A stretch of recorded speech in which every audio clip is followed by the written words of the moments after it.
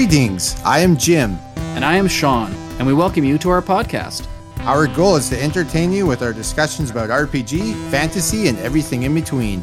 Come sit by the fire. You're safe here. We'll keep watch. We hope you enjoy 13-Sided Die.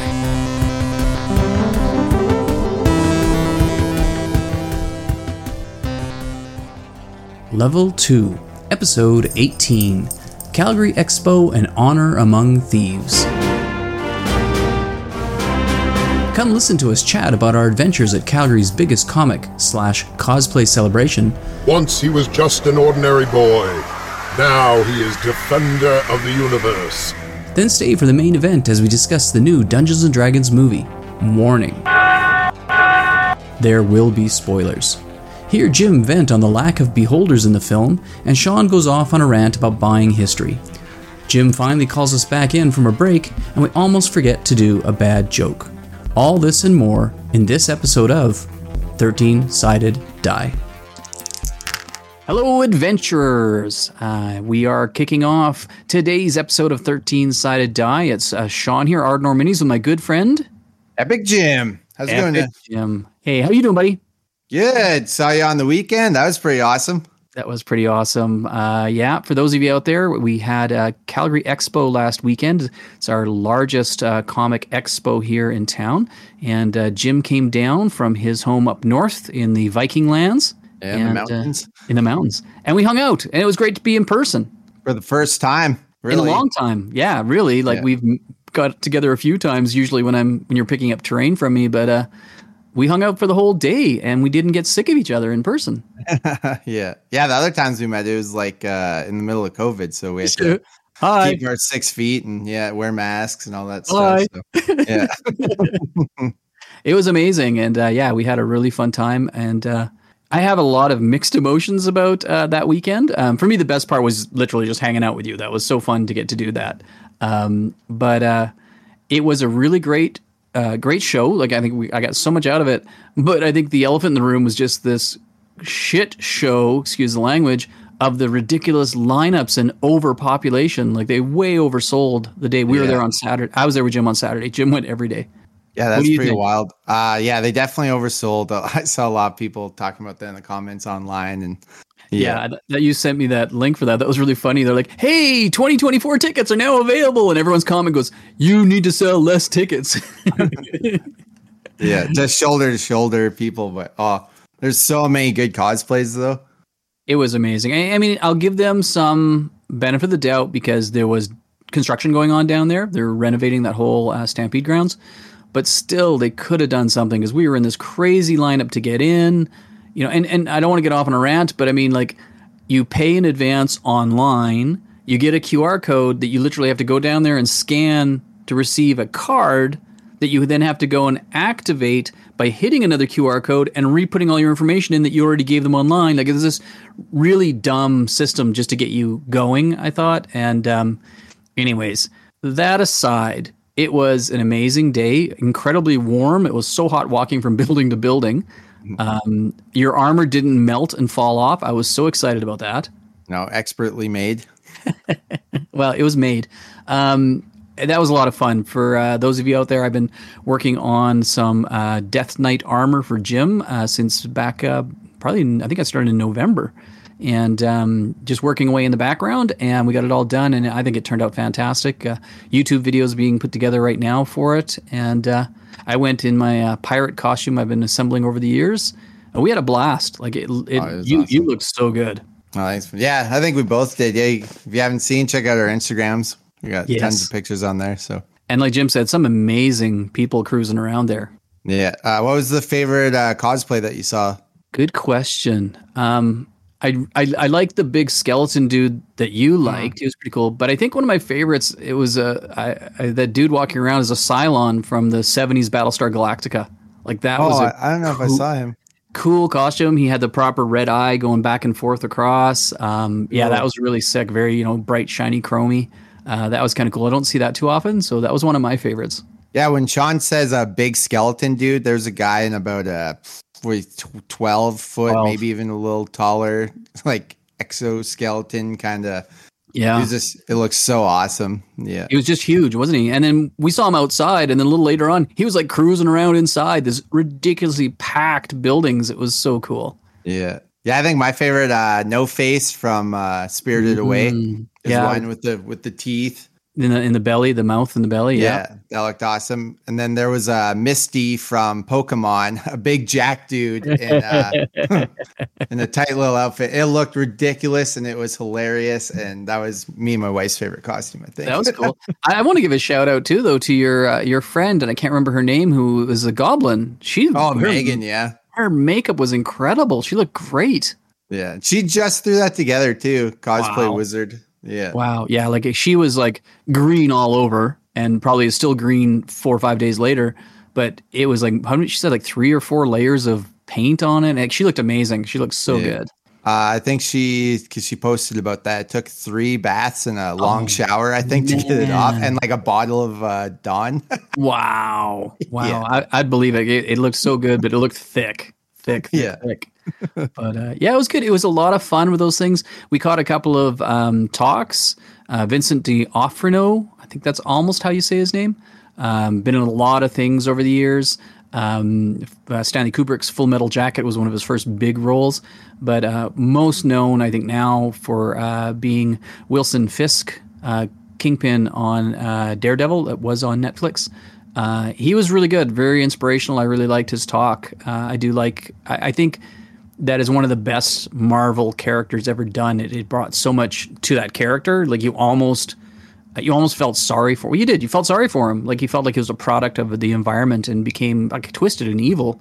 But you almost understood why he was twisted and evil in a funny way. And we said that in one of our episodes about having good, bad characters. They need a lot of depth, and I think about that as an incredible depth on a character that makes a lot of sense, and you understand why they're that way. Yeah. Yeah, and we saw him, and we saw Andy Serkis, which was amazing. You liked that one, didn't you? He was great. Caesar, yeah.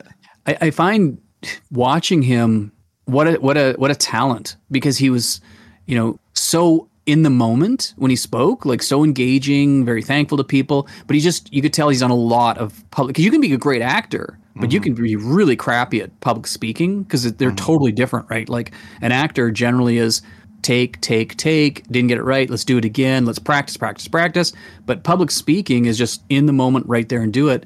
And I thought he was phenomenal on stage, very engaging, very friendly. And he was really cool. Yeah. Oh, did I tell you? I seen him walking downtown Calgary by himself. That's crazy. We were picking up our dog because we had him in a daycare or whatever. Right. And we were driving by just downtown, and he's walking by himself down the sidewalk. I'm freaking out. My wife has no idea who he is. Yeah. Didn't have my phone out either. I was like, just looking at him as we drove by. Yeah. Yell at him, my precious. No. Yeah, and we saw David Harbour too. We saw. Yeah, I really enjoyed that. For those of you out there not familiar maybe with the name, and I always forget his name, so thank you, Jim. Best known as Sheriff Hopper in Stranger Things. He did a version of Hellboy in the more recent film, which I thought was stunning. I loved his version of Hellboy. Mm-hmm. I think you had mentioned that the story just wasn't that good and it didn't come across that well, but he was great in it. He's a lot of fun, and I really enjoyed him on the stage. He's some really inspirational, really fun things. And that was a really, really good talk as well. Yeah, that was good. With cons too, we bought a lot of things. What was your favorite thing that you bought? I didn't buy very much, did I? Pretty much all I did is, this is a very typical Sean thing, at a con like that, I go looking for comics. I don't collect them much anymore, but I still have a weak spot in my heart, and I picked up some really... there was some cool Betty Page, pinup queen of the 50s. There was some comics of hers with my favorite comic book artist, Dave Stevens, who was the creator of the original Rocketeer. There was one with his drawing on the cover, so I was excited about that. And then I was filling some holes in my Silver Age Daredevil collection. I think it was a couple of issues around number 60, so that'd be like kind of mid to late 60s. So that was really exciting. I filled, I think, 3 or 4 holes. I don't have that many left. I've almost got the full run, so that was exciting. Yeah. Yeah. Cool. You had to lend me some money because I ran out of bucks, and the woman's. You're at a con, and her thing ran out. Her little debit machine thing ran out of battery. That's crazy to me. Oh, what a nightmare! Yeah. That was funny. What about you? What was your favorite? Probably I got the original AD&D Monster Manual. I picked up that looked like it was loved. That was awesome. Yeah, nice. Pretty good shape, just a little faded, but just I don't buy that stuff to sell anyways, so it's I'm just glad to have one. And I got some aluminum metal skull dice that it just sings when you roll them. That's cool. Yeah, that's cool. Yeah, that you introduced me to that gentleman who had all the old D&D memorabilia stuff. That was a really cool stall. Some really neat stuff. Yeah. Yeah, I wish I knew his I don't think he has like a store. I think he just does cons kind of thing. Yeah, we handed out a ton of flyers to vendors and people, general public, to come to our con in June, ArdCon, and pretty excited about that. There was a lot of really great vendors, and there was a lot of good reception of it. A few people reach out and said they're interested in coming. I hope that gentleman with all the old D&D memorabilia responds. That'd be cool for him to come. Yeah, I hope he doesn't. Give my wallet a break. Hey, stop it. What else? I was a little let down on the gaming element because I had hoped to give a bunch of flyers to, D&D and Warhammer gamers, but there was just one small area of people playing. I mean, to me, that is one thing that's really weird about these things. And, I started going to that many, many years ago, and then I stopped going for a really long time. But I think back on those earlier years, and it was very obviously comic focused. And I've had, I can remember going down a number of times, digging through my comic collection, pulling out some really crazy comics, like Sam Keith, Keowen, some of these really amazing artists, and getting to go down there and Matt Wagner, Matt Wagner, one of my favorites, and getting to meet them and getting them to autograph your comic or something. I had Matt Wagner, who did the Mage series and a bunch of Batman stuff, and he did books Grendel, which is phenomenal. I commissioned him to do me a Batman and Robin original, and so I paid him, and I went back the next day, and that night he drew, inked it, and colored it, and brought it the next day. I was like so jacked. Cool. So I need to get that framed one day. That's upstairs, hidden away. So I remember that being such a big thing, so exciting to bring a bunch of comics, and the artists were really on display. And now I find you go to, it was kind of it's one of the side buildings, buried away a bit, and it's where a lot of the vendors are that are more artists, right? Because it's Artist Alley, and the comic book artists are kind of like tucked away in there, and it's almost like we'd walk past their booths and like nobody's there, and it just really felt kind of sad in my heart thinking about how much that's changed, because basically that's what this Calgary Expo came from, was from comics. And now it's such a small part. There's only like 3 or 4, maybe a few more comic vendors there. And it's just everything else has become so much bigger. So it's not bad. It's just, it's hard when I see that because it was such a cool part of it. And it's kind of sad to see that it's not really that way anymore. And the gaming seemed a bit like that, because I do remember the gaming was bigger, that whole big gaming areas and stuff. And they didn't really have that this time.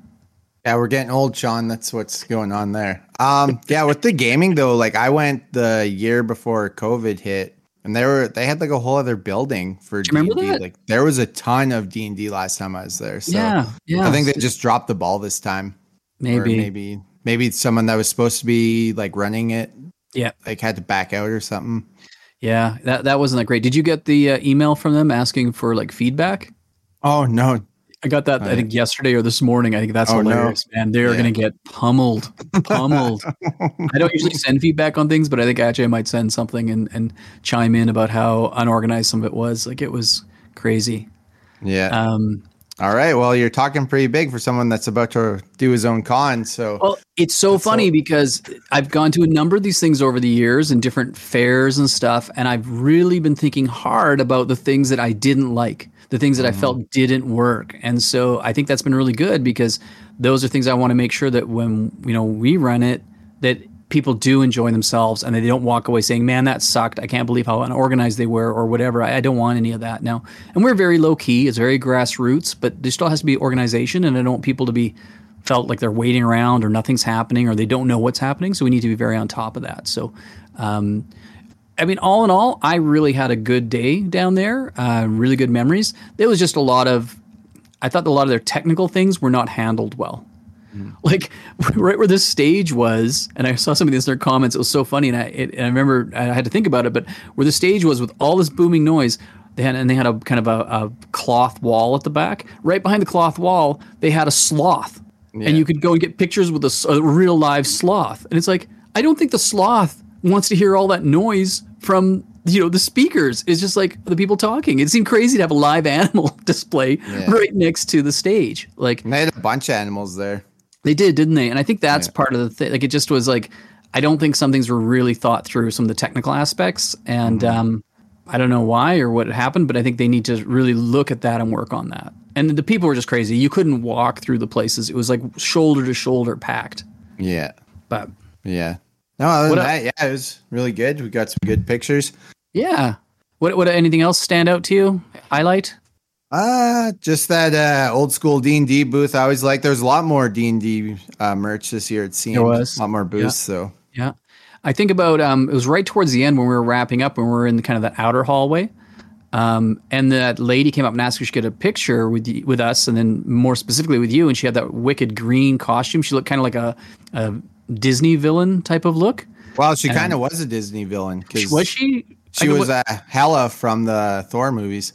Oh, is that what it was? Mm-hmm. Okay, cool. So yeah, I'm sorry. I know you like Thor a lot, so there you go. She looked stunning, and the two of you together, some of those photos and that. Oh, dude, you guys look like a couple. Like, sorry, Mrs. Epic, like not a married couple, but you guys looked like you were meant to be together in something. Like they really worked well together.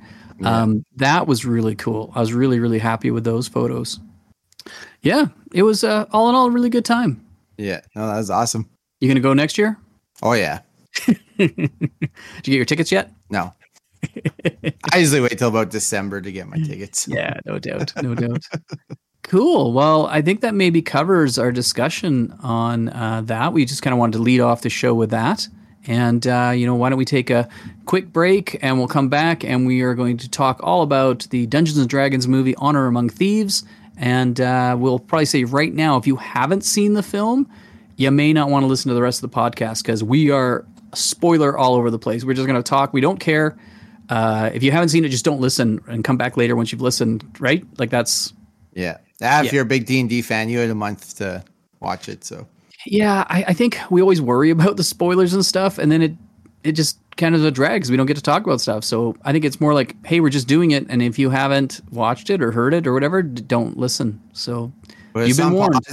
Put us on pause, go watch the movie, come back, unpause, listen to the discussion. Take us to the movie. Listen to us while you're watching the movie. That'd be fun too, yeah. You do that, yeah. So, anyways, quick break, and we will be right back. Fantasy Factoid. Hey everybody, today's Fantasy Factoid is about the D&D movie. Chris Pine agreed to appear because the role of Edwin is very atypical for a fantasy film leading man, and because he sat in on his nephew playing a D&D campaign, and he saw how much fun him and his friends were having. Pretty cool. Hey, good friends, we are back, and I hope you enjoyed the first segment talking about Calgary Expo. Like I said, Jim and I had a great time, and we just kind of wanted to touch base with you on that. If you haven't been before, hey, I'd really suggest going. Just be prepared for the lines. We are now excited to talk about Dungeons & Dragons, Honor Among Thieves, the new film out. It's been out, like you said, Jim, I think for about a month now?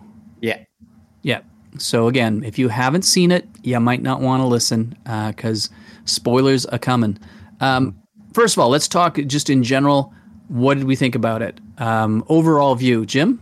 For what it is, and I think that they did like a really great job. I give it an 8 out of 10. That was my rating. Nice. Yep. The movie was funny while also being like action packed and could be enjoyed even if you knew nothing about D&D prior to the movie. Yep. Being such a big D&D fan, I did have quite a few things to like nitpick about the movie because I was looking for it. Yeah. Yeah. But yeah, because I was like pretty skeptical going into it. But yeah, I thought it was really good. Yeah, I'm with you. I'd actually go as high as an 8.5 to a 9 out of 10. Damn. Yeah, I thoroughly enjoyed it. I think mostly because if you compare it to anything that has been done in the past, those were so poorly done. I still kind of like them, but they're so poorly done.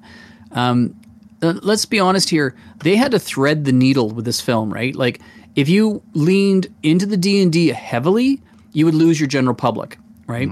And then you'd probably still get stuff wrong and still piss off the D&D nerds, us. And if you leaned too heavily on just the side of general public being way more action and way more, not D&D kind of related items, then you're going to piss off the D&D people even more. And so they had a really fine line to go down. And I think actually they did a very good job of threading that needle and getting it enough of both sides. You're never going to satisfy the D&D purist ever, unless it's like 100% D&D only. And even then, they're not going to be happy. They're still going to say stuff. But I think they did enough to make it feel like it certainly is of the world of Dungeons and Dragons. And they did enough that if you didn't know anything about the game at all, you could still watch and have a really fun time. It was a really good story. So that was all done extremely well. What I find fascinating, and we talked about this a while back, about the whole disaster that has gone on in Dungeons and Dragons, kind of the company, with all their OGL licensing issues and all this kind of hubbub. The movie still did phenomenally well, so I don't think that really affected them. If anything, like people say, any publicity is good publicity. So even all that negative publicity helped get the name out there.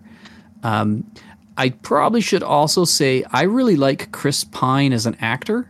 I enjoy just about everything he's done, and so I think he is like the perfect character for that kind of fun, cynical, type of character. Like, he was really, really good in that role. And so I think he really held the movie, really, really held it together very well. So that is kind of my general thoughts about it. I was wondering, I think I mentioned you, maybe we could just go through and talk a little bit about some of the characters and what we thought about them. Yeah. So Chris Pine playing Edgin Darvis. And I think, first off, that's a bit of a controversial thing. It's listed everywhere that he's a bard.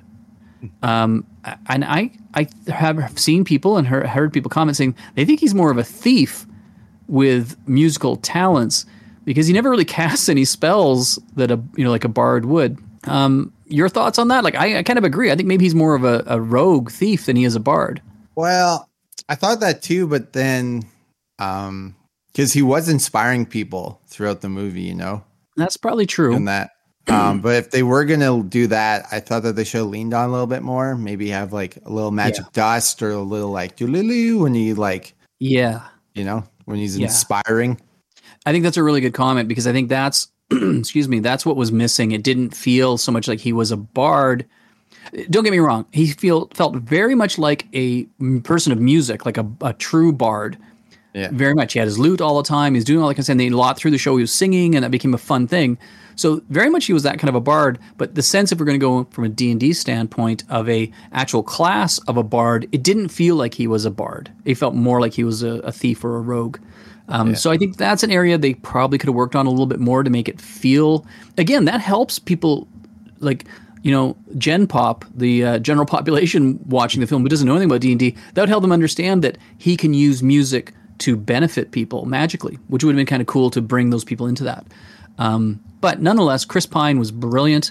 He was so sarcastic and fun, and there was a lot of sadness and pathos to his character, and it was really neat to see this whole thing coming about. Basically, it's just a tale about him wanting to get his daughter back. Yeah. Right? Like, that's what it's about, and this loss of love. His wife, right? Well, I guess. Yeah, the both, right? And it was a beautiful tale of that, trying to... And that's what a good D&D game is about, a beautiful tale, like a reason to do something. And that's what he was on. He was on a quest, on a mission to save his daughter and bring back his wife. He wanted his life back with the people that he loved. And it was really neat to see that, that whole story come together.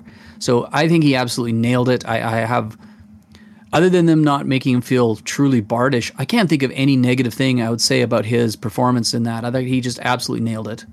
Yeah, I love how he was like talking about his backstory, like at the start of the movie, like as he would in a D&D game, right? To kind of tell everyone else at the table, like, what's up with your guy? Totally. I thought they really hit that nail on the head. Absolutely nailed that. Anything else on Mr. Pine, or move on? No, I think that's it for me. So the next character we'll talk about is Michelle Rodriguez as Holga Kilgore. She was a barbarian character. And Michelle Rodriguez, known from probably Fast and Furious movies. That's kind of her most known stuff.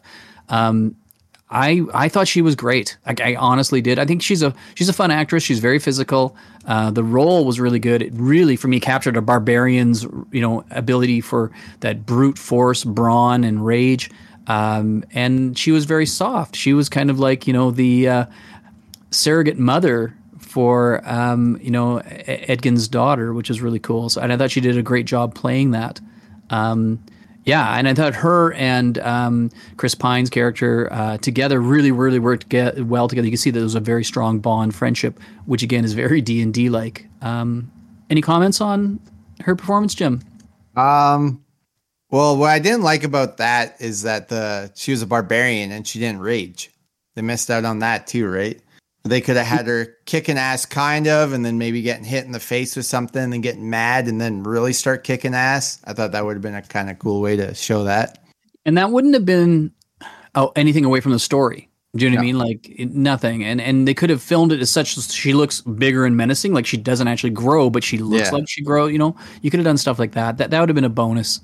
But other than that, I think they did a great job. It was, we're in times where we're trying to be, equal and sharing and that kind of stuff. So it was kind of neat to have the big tough guy as a woman. She wasn't scantily clad and, looking like she was out of D&D of the 70s.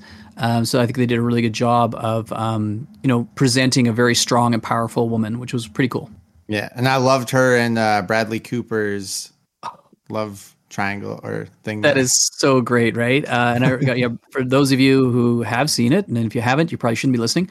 Bradley Cooper has got a cameo, which is crazy. Like, Bradley Cooper is such an A-list actor, and he plays this awesome ex-husband to Holga. His name was Marleman. I wrote down, Marleman. And they did some really fun filming, trick photography to make him look like this little tiny person. Because he was a halfling, right? Yeah, very sweet, very fun. I thought they did a great job with that. That was, and his new lady is, totally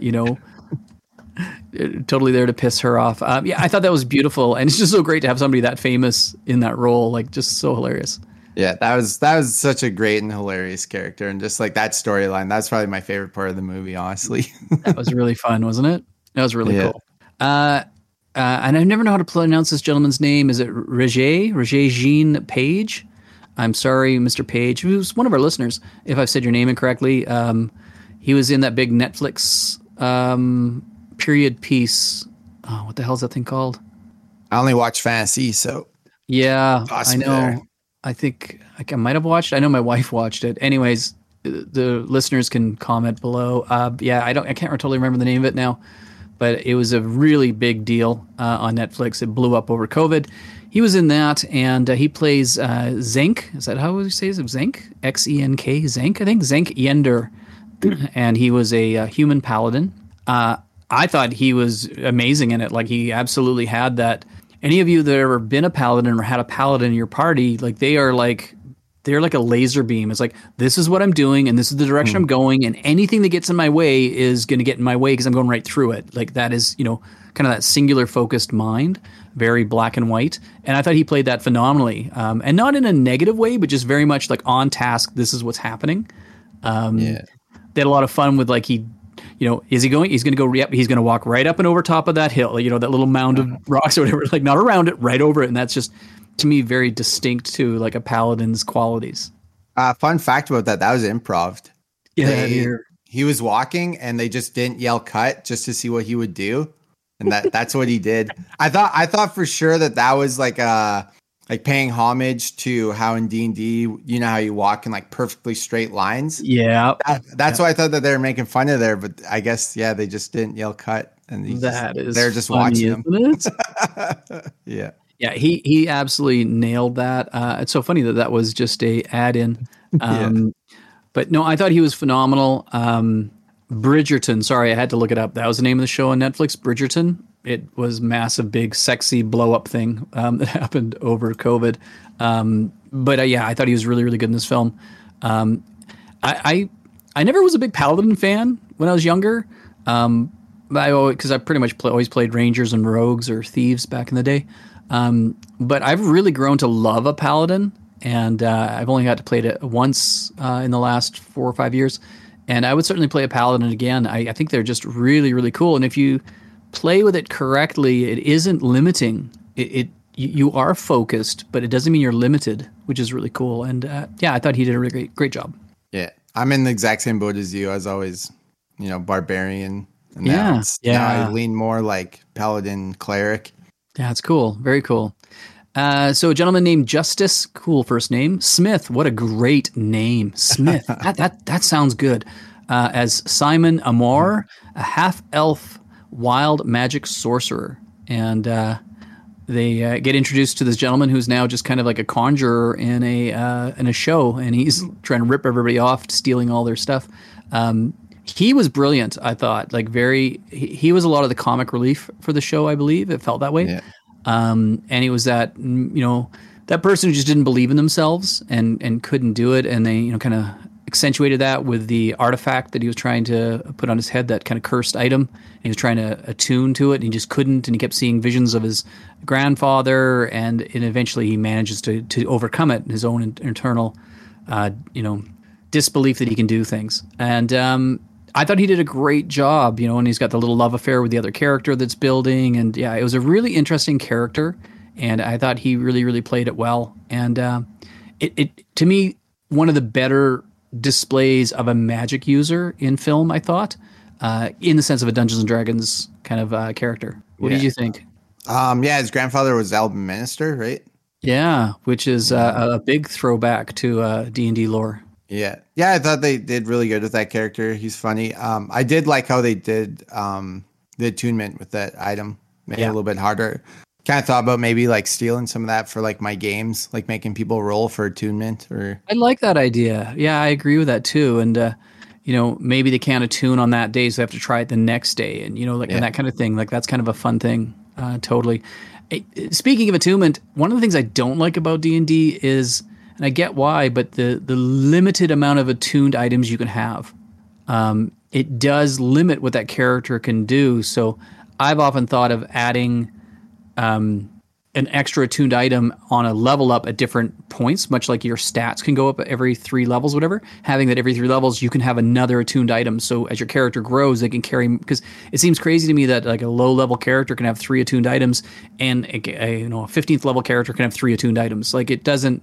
Yeah. And I think it should be a bit of a sliding scale as well. As you get more powerful, you can carry more magic items. Well, Sean, let me introduce you to the class called the Artificer. And that's exactly what happens. Yeah. I think every 3 levels, they get another attunement slot. That makes sense. That makes sense. I've done very little reading on Artificer, and I've not played one, obviously. So there you go. But yeah, I think that's something I know I'm looking at adding to my game to give people a bit more ability to have some more magic things. But anyways. It was funny, my Artificer in our Ebron game, I was like the, what would you call it? Just like the garbage chute for magic items, Because I had 5 attunement slots and everyone had 3. Yes. So if we got something, I was like, I got room for it. I'll take it. Some stupid, like water breathing thing that I'll never use. I'm like, sure. I'll just, I got the room. That's hilarious. Add it to the list. It's all good. Yeah.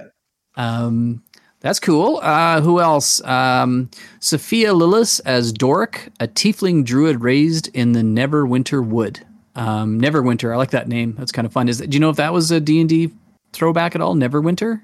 Oh, yeah. Is it? Yeah. Yeah, that's huge. Yeah. Yeah. Jim's played so much more in like kind of the Forgotten Realms and all that kind of world than I certainly have. I'm this really weird D&D player that doesn't really play D&D products. I've always kind of played in my own fantasy worlds and stuff, so I actually don't have a great lore on the worlds of D&D. Jim is much more attuned with that than I am, because he has 5 slots. I only have 3, so there you go. I just know Neverwinter from it's huge in the video games, D&D video games. There you go. And there's a whole line of those. Yeah. And I'm not a big video game player either, so there you go. That's why Jim has it up on me. I thought she was really good, and I did enjoy the version of a tiefling. Mm-hmm.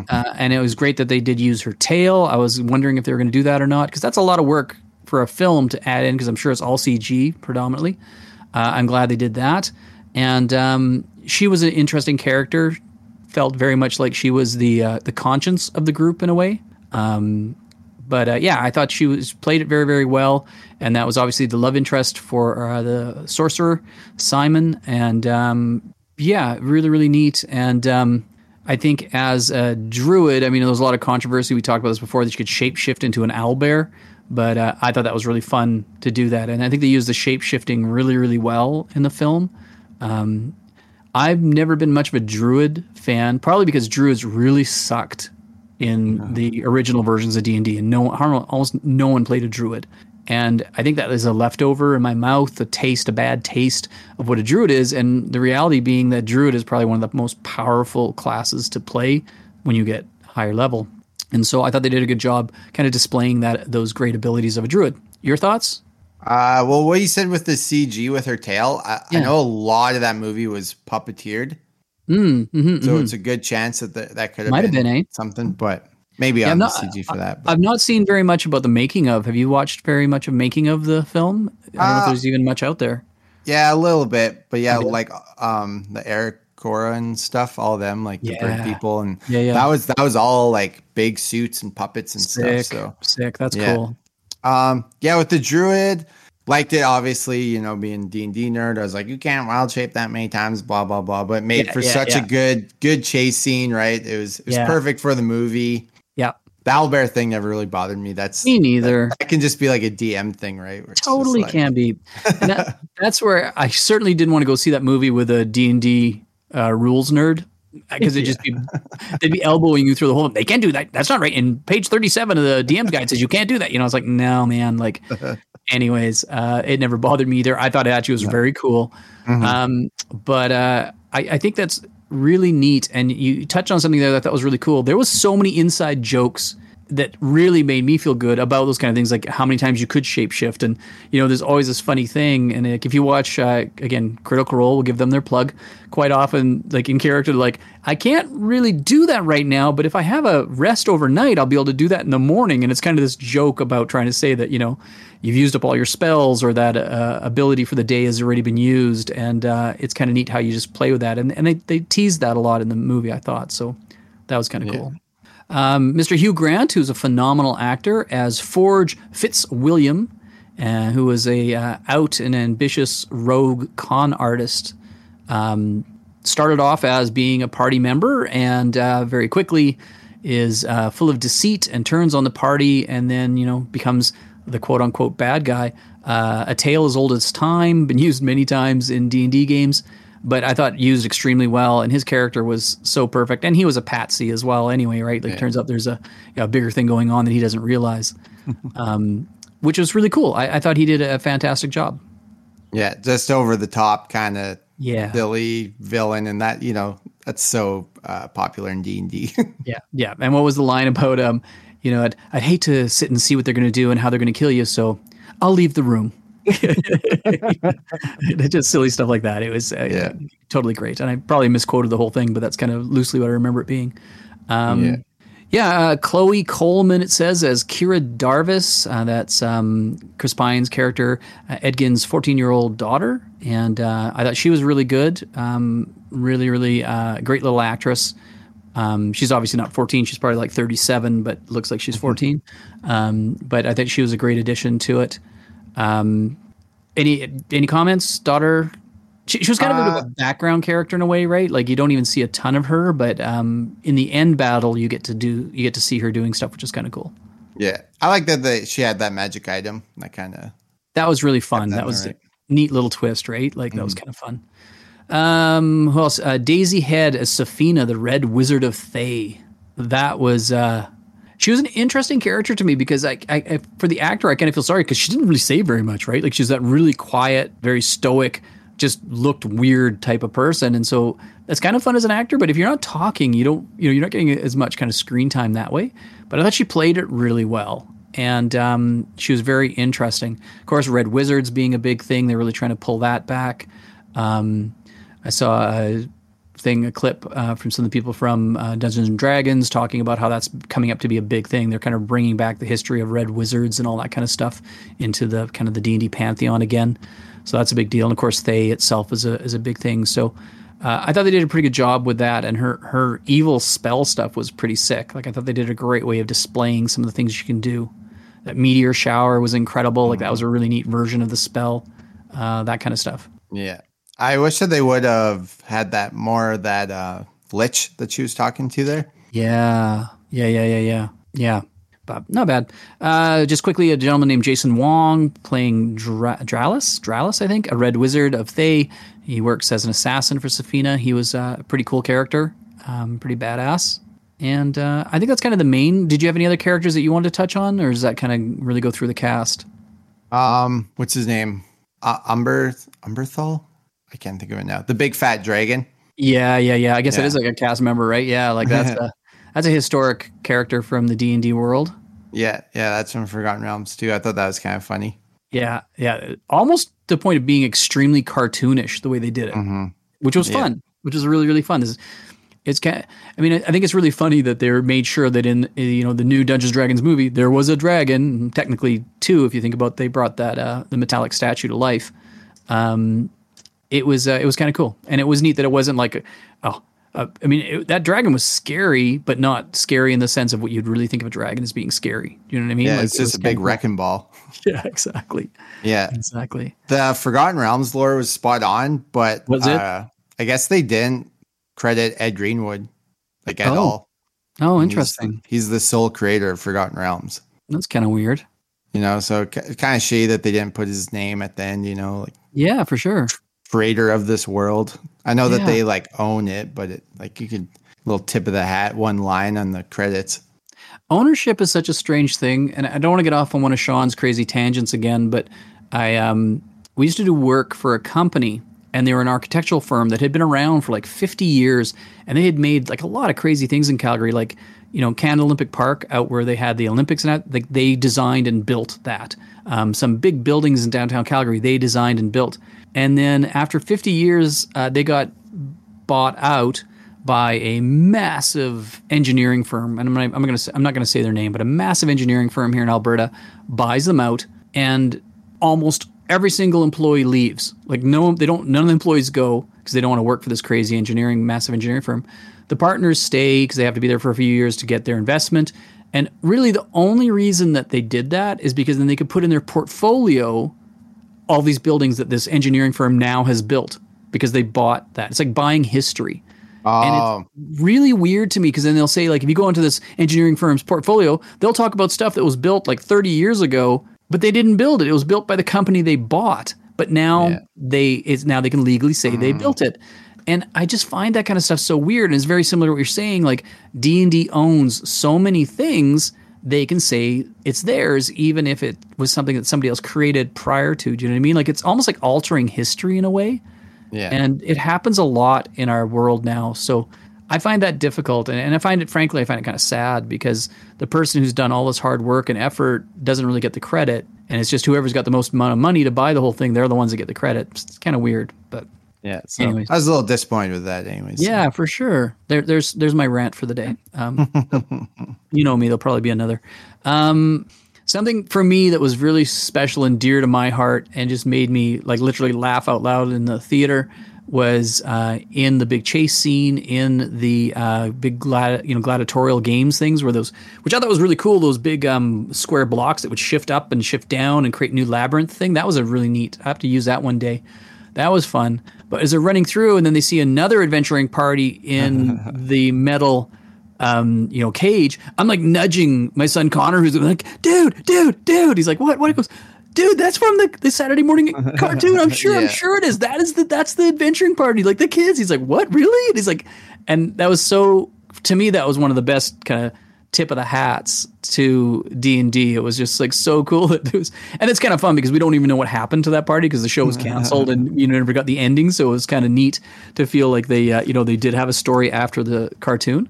And it was so fun just because it was always just so hokey because it was a cartoon, but what they were wearing, and then to try and make that look that way in live, it was really fun. That to me was such a great fun nod. And if you didn't know, it didn't matter. It was just another adventuring group that had been captured. But if you knew, you just had a big smile on your face. And that was, to me, one of the best Easter eggs, I guess you would say, in the film. It was just so fun. Yeah. Yeah, I freaked out too. It was all of them but Uni.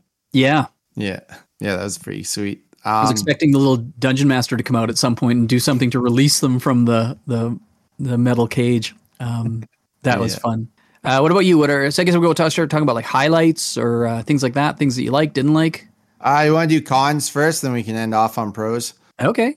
Yes. Don't really have much more. One big con for me, probably the biggest of the movie. There's no beholder. Come on. What the hell? I was like, can't have everything. Do you want to list all the things you got? Yeah. That I know specifically you like? It's not that much though. Oh, come on. You had your chest mimic. Mm-hmm. Boom. There's a big one for you right there. Yeah. Displacer beasts. That was sick. Yeah. Gelatinous cube. I have to say hands down, that is the best. Because the gelatinous cubes are weird. They just are.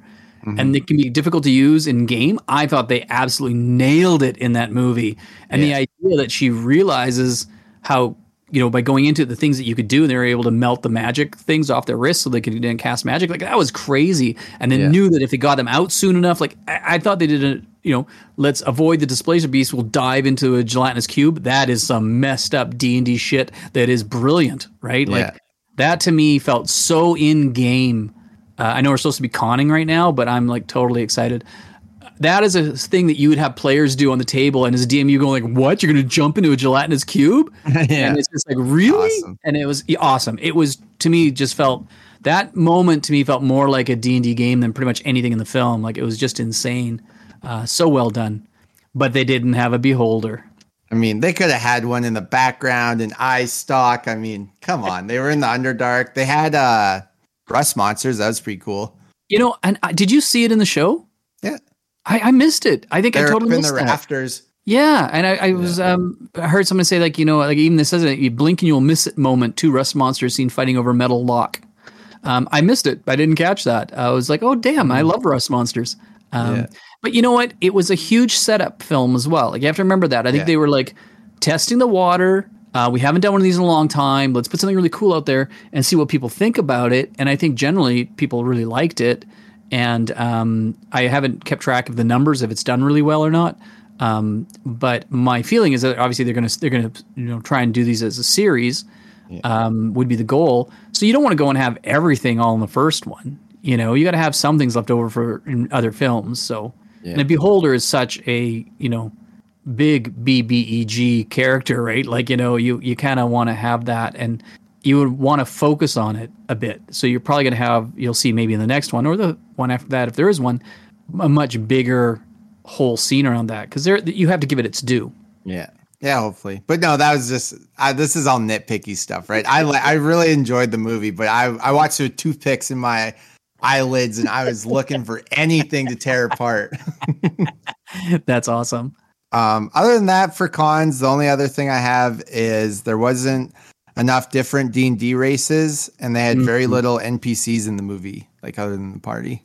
Yeah. I think that I can kind of see that. I again, you only have so much time in a film.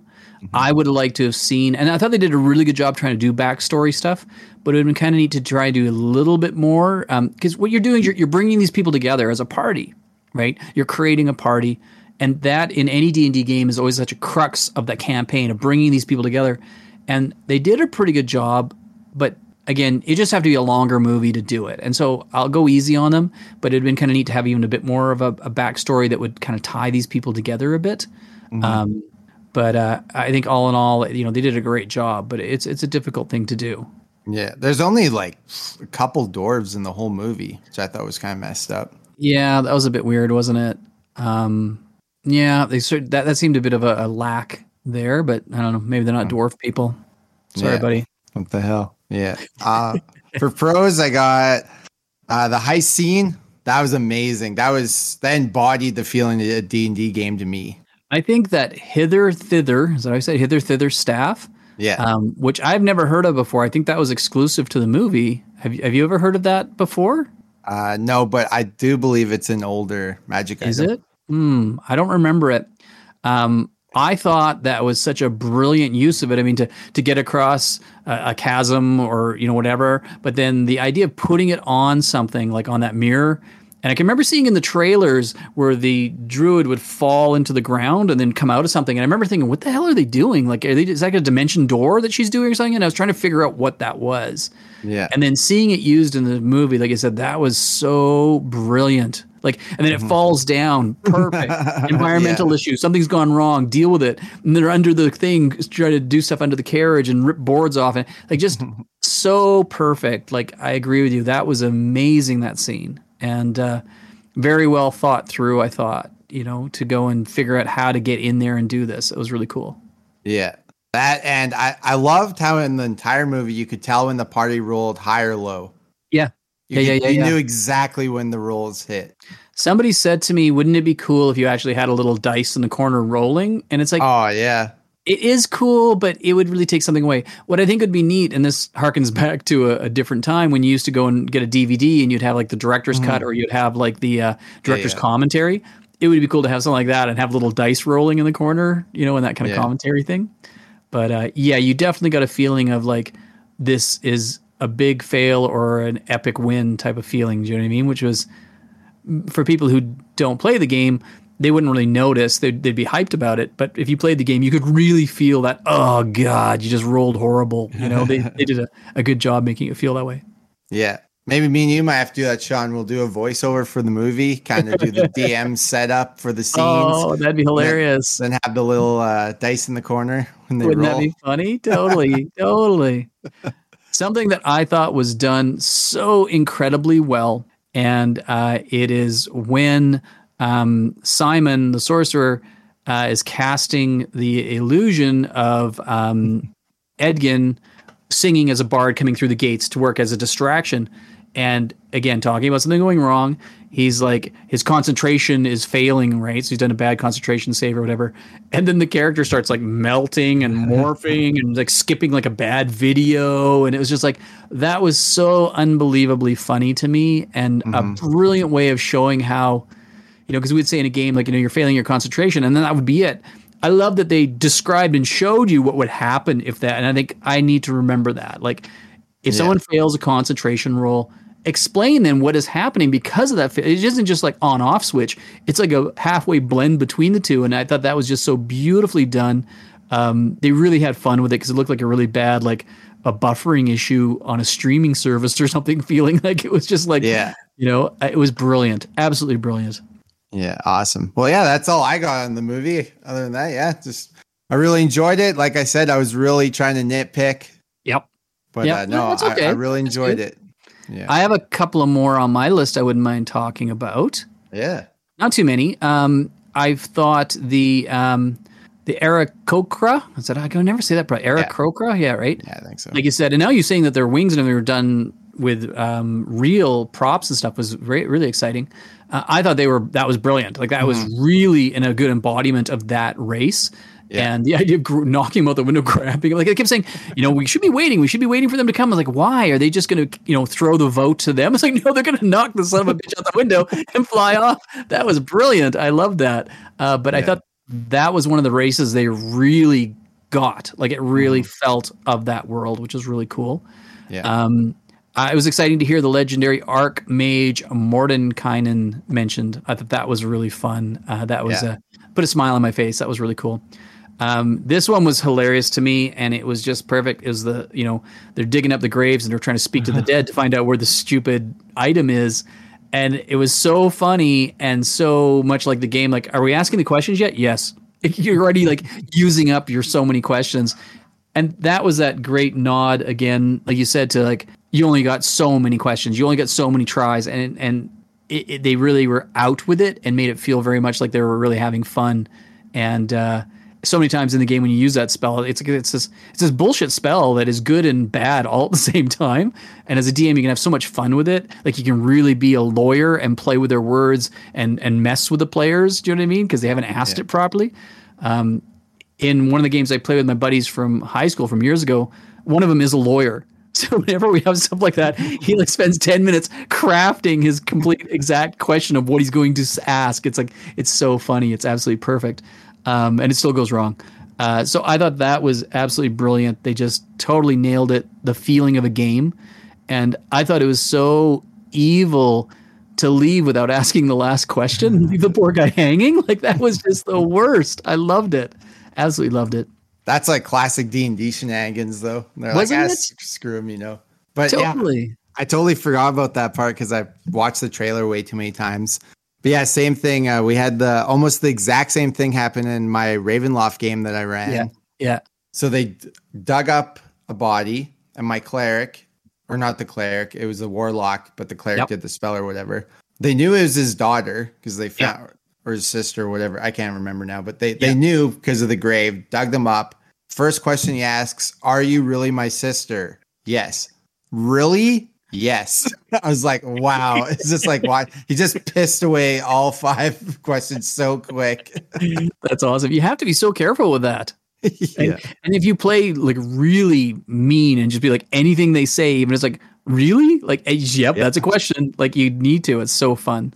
Yeah, I thought they absolutely nailed that. That was a really, really fun element. And that whole idea of like how to propel the story. Like they had to get that piece of information. Where could they get it from? Go to the people that were in the battle. They might have seen something. And they just kept showing them digging them up one after the other, after the other, after the other. That was just fantastic. So very well done. The last thing I wanted to talk about was actually the kind of the climax of the final big battle and this great use of invisibility by the young daughter. And manages to use one of these anti-magic bracelets, and she's slipped it on to Safina, the bad mage, and she can't cast her spells. And so then, which is great, and it was a really neat, slick move. I didn't really see it coming, which was kind of fun. Which is a lot of times I try and figure things out, and that time I just slipped right by me. It was beautiful, and it was a good twist. And then the part that just put the biggest smile on my face was then the druid character as an owl pair just goes badass. It's just like pummeling and smashing and smashing and jumping on it and smashing and smashing. Way overkill, but so hilarious. And again, so in game. Like that is just absolutely like it was a comic. Like it was a complete joke about how she was just bashing the crap like a puppy playing with a toy type of thing. Yeah. But so absolutely perfect and beautiful to the game. Like that is exactly what you'd think. Thoughts on that? Like I loved it. Yeah, I liked it. I thought it was kind of recycled because they did the same thing in like the Marvel movies. Yeah, I get that. Like Hulk with Loki and stuff. Like I got that, but I still enjoy it. I love it when you see a big Hulk and hero just pummel the bad guy that lost their powers or whatever. Yeah, just ragdolling them, right? Just shaking them around. Yeah, it's kind of fun. It's always satisfying to see. It is. I mean, it is done, but I think what was really neat for me about it is to show like. And it's that age old thing. Like a wizard is extremely powerful if they have spells. If they don't have spells, they're a meat puppet. You know what I mean? Like, and took her magic away, and she was nothing. It was pretty cool. So, the other thing I thought was kind of neat for me as a terrain builder was actually also when they had the big gladiators thing going on. They showed the people up above watching, and they had a version of the field, the tournament field that they were watching that they could look at. Do you know what I mean? And as a miniature version, like that was kind of fun. I got a big kick out of that. It was kind of a neat little thing. So anyways, anything else on our talk about today's cool movie, Dungeons & Dragons Honor Among Thieves, out now in theaters. We're sponsored by them, so we have to say that. Anything to kind of close on, Jim, or did we kind of capture everything that we want to talk about? Yeah, I mean, if you haven't seen it, you don't watch it now because we've basically ruined the entire thing for you. But it was great. I'm definitely gonna watch it again. Probably buy it when it comes out. So after seeing it, would you feel good about them doing a sequel? What is your thoughts? Oh yeah, I'll take any D&D content. I kind of think so. I know there was. I think we chatted about this too. So this is the one that was back in the 90s. Marlon Wayans was in it, a bunch of things like that. And it's not bad. I mean, this is way better. It's pretty bad. It's pretty bad. It is. This was way better. But the scene at the beginning when Edgin and Holga, I think it was Holga, wasn't it? Where they step forward and they fall through his like quicksand carpet rug.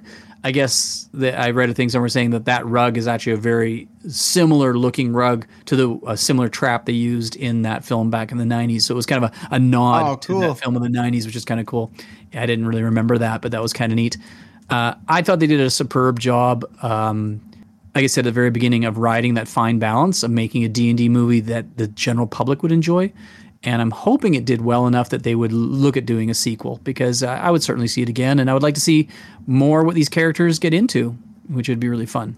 which is a campaign, right? That's what we do. We're in it for the long haul. So I'd totally be down to see some more movies of this.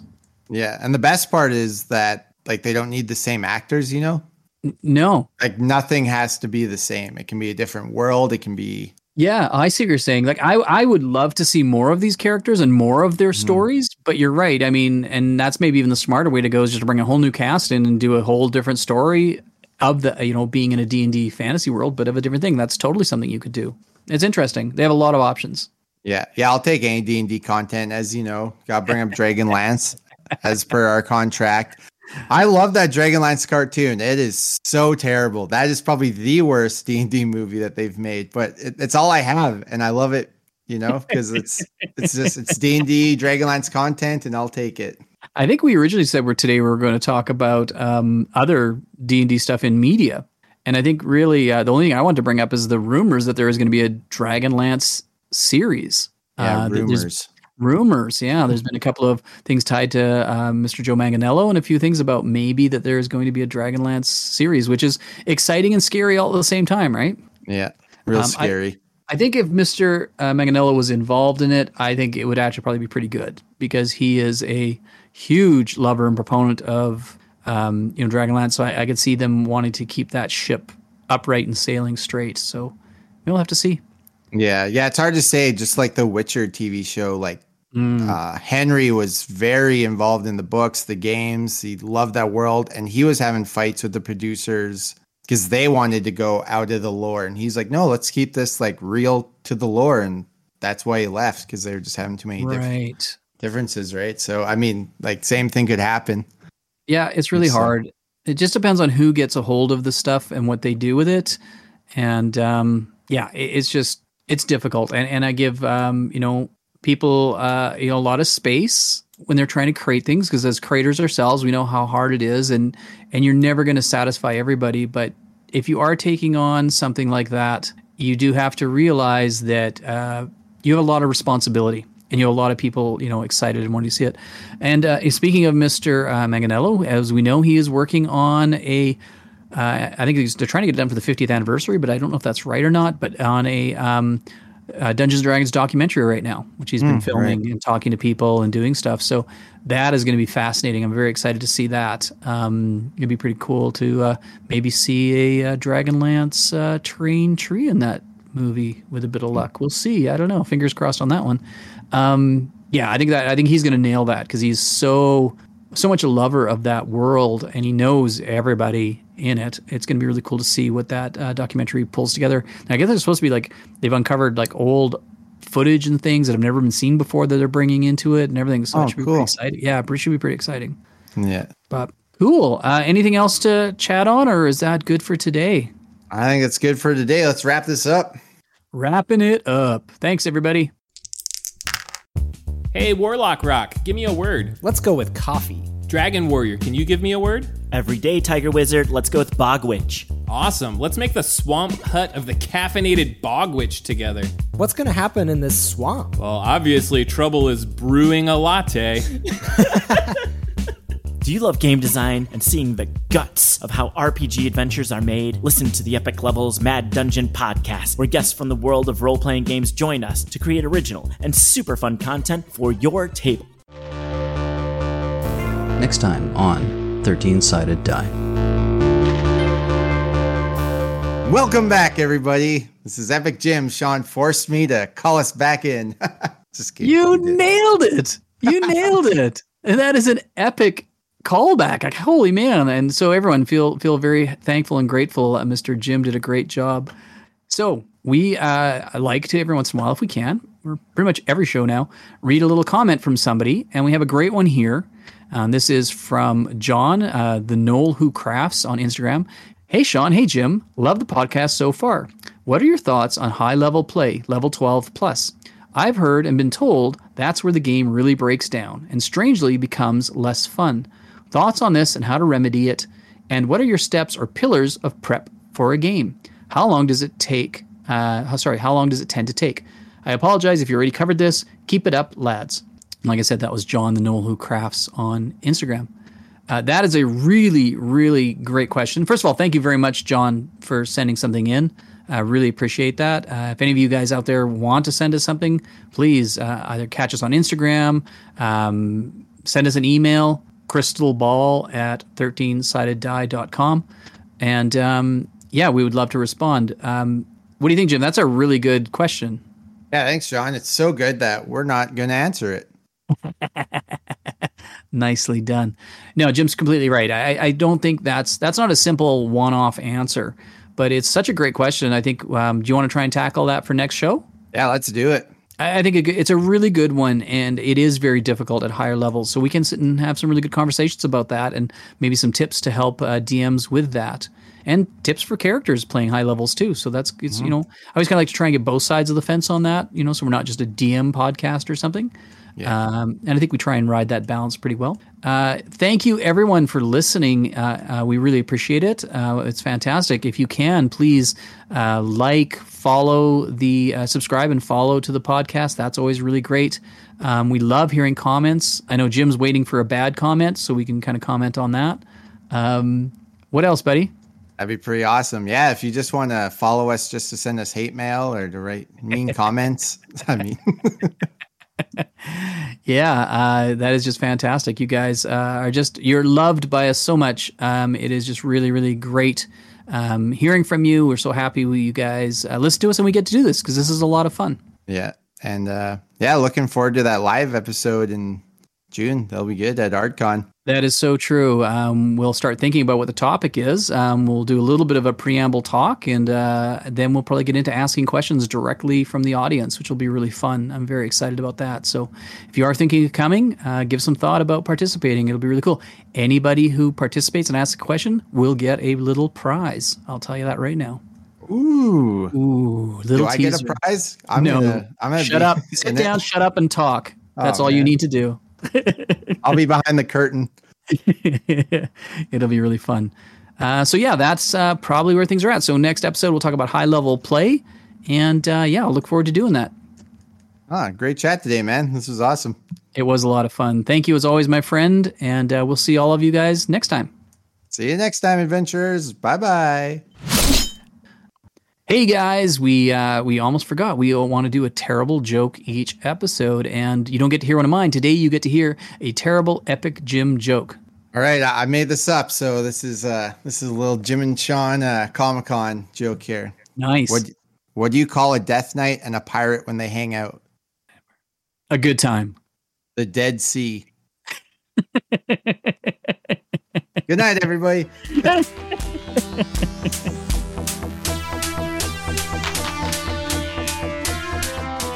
Well done, you. You've made it to the end of the podcast. You are a bold adventurer, to be sure. Remember to fill your wire skin and to have your blade sharpened at the blacksmith's before departing. Thanks for listening. Please subscribe to our podcast to be notified of new 13-Sided Die adventures. And don't forget to tell your friends about the silly fools talking about D&D. 13-Sided Die has been brought to you by Sean and Jim. Executive produced by Sean and Jim. Mini painting by Sean and Jim. Engineered by Sean and Jim. Goblin torture device by Sean and Jim. Conceptualized by Sean and Jim. Please note, no goblins were harmed in the making of this podcast.